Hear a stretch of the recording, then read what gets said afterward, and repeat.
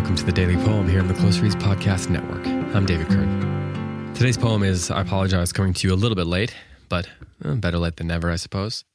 And this is a poem by Elizabeth Bishop, and it's called The Fish.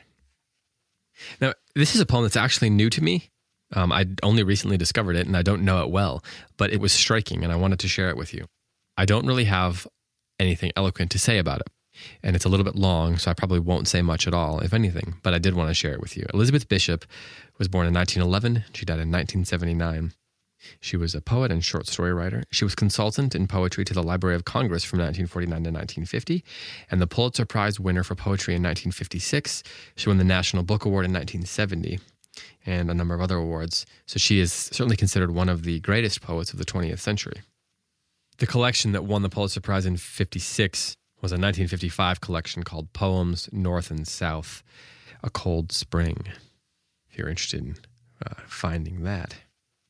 So again, this is The Fish by Elizabeth Bishop. I caught a tremendous fish and held him beside the boat half out of water, with my hook fast in a corner of his mouth. He didn't fight. He hadn't fought at all. He hung a grunting weight, battered and venerable and homely. Here and there his brown skin hung in strips like ancient wallpaper, and its pattern of darker brown was like wallpaper, shapes like full-blown roses, stained and lost through age.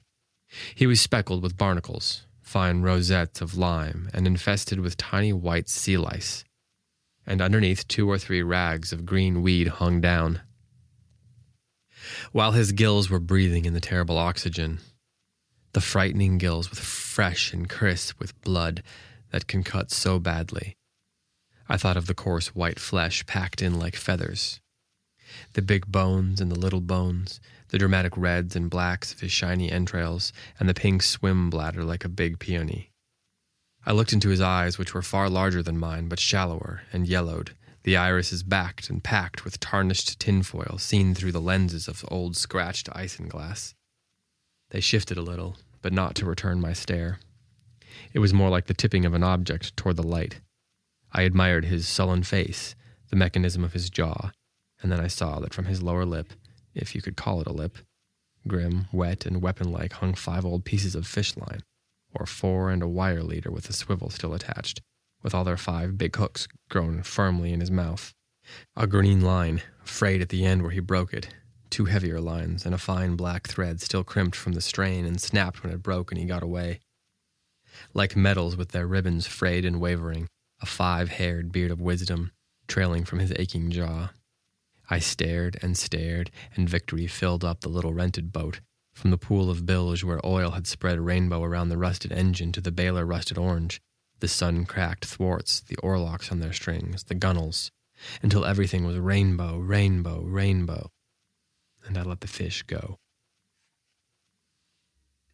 I haven't spent a lot of time with this poem, like I said, but it's the kind of poem that maybe it's the kind of poem that poets will like, I'm not sure. The images are very vivid. It's very easy to imagine what's going on, certainly. So it's a poem that anybody could read. But it's a poem I actually discovered in a book by Mary Oliver called A Poetry Handbook, A Prose Guide to Understanding and Writing Poetry. And it's in a chapter fittingly titled Imagery. It's one of the samples that she includes. And in this chapter, she also includes Yeats's poem, The Second Coming. And this is what she says about this poem. There are metaphors and similes in the poems, devices discussed later, but there is texture. The poet gives the reader a plenitude of details concerning the fish, and this texture is vital to the poem. Such texture is vital to all poetry. It is what makes the poem an experience, something much more than mere statement. And then a little bit later, she says, the poet must not only write the poem, but must scrutinize the world intensely, or anyway that part of the world he or she has taken for subject. If the poem is thin, it is likely so not because the poet does not know enough words, but because he or she has not stood long enough among the flowers, has not seen them in any fresh, exciting, and valid way. Man, this is one of those poems where Elizabeth Bishop has spent time in her imagination seeing and then translating that seeing into texture. And that's in some ways, I think, what the imagination of a poet does. It takes what it sees and it creates texture that we as the reader can experience. So one more time, I'll read The Fish by Elizabeth Bishop. And if you want to get this book, I highly recommend it. It's one of the best books on poetry I've ever read. It's called A Poetry Handbook, A Prose Guide to Understanding and Writing Poetry by Mary Oliver, who you've heard from on this show.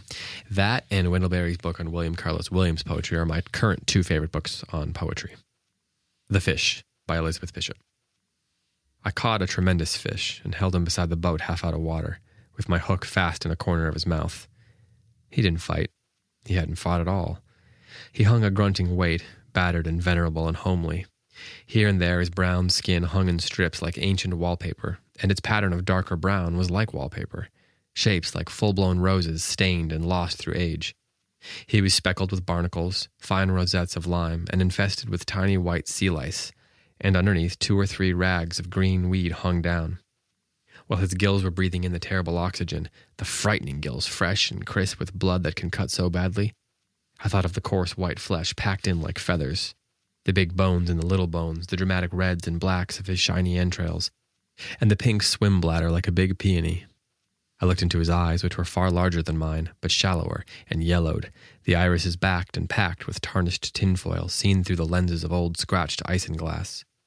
They shifted a little, but not to return my stare. It was more like the tipping of an object toward the light. I admired his sullen face, the mechanism of his jaw, and then I saw that from his lower lip, if you could call it a lip, grim, wet, and weapon-like, hung 5 old pieces of fish line, or 4 and a wire leader with the swivel still attached, with all their 5 big hooks grown firmly in his mouth. A green line, frayed at the end where he broke it, 2 heavier lines, and a fine black thread still crimped from the strain and snapped when it broke and he got away. Like metals with their ribbons, frayed and wavering, a 5-haired beard of wisdom trailing from his aching jaw. I stared, and victory filled up the little rented boat, from the pool of bilge where oil had spread a rainbow around the rusted engine to the bale of rusted orange. The sun-cracked thwarts, the oarlocks on their strings, the gunnels, until everything was rainbow, rainbow, rainbow. And I let the fish go. This has been The Daily Poem. Thank you so much for listening. I'll be back on Monday with another episode.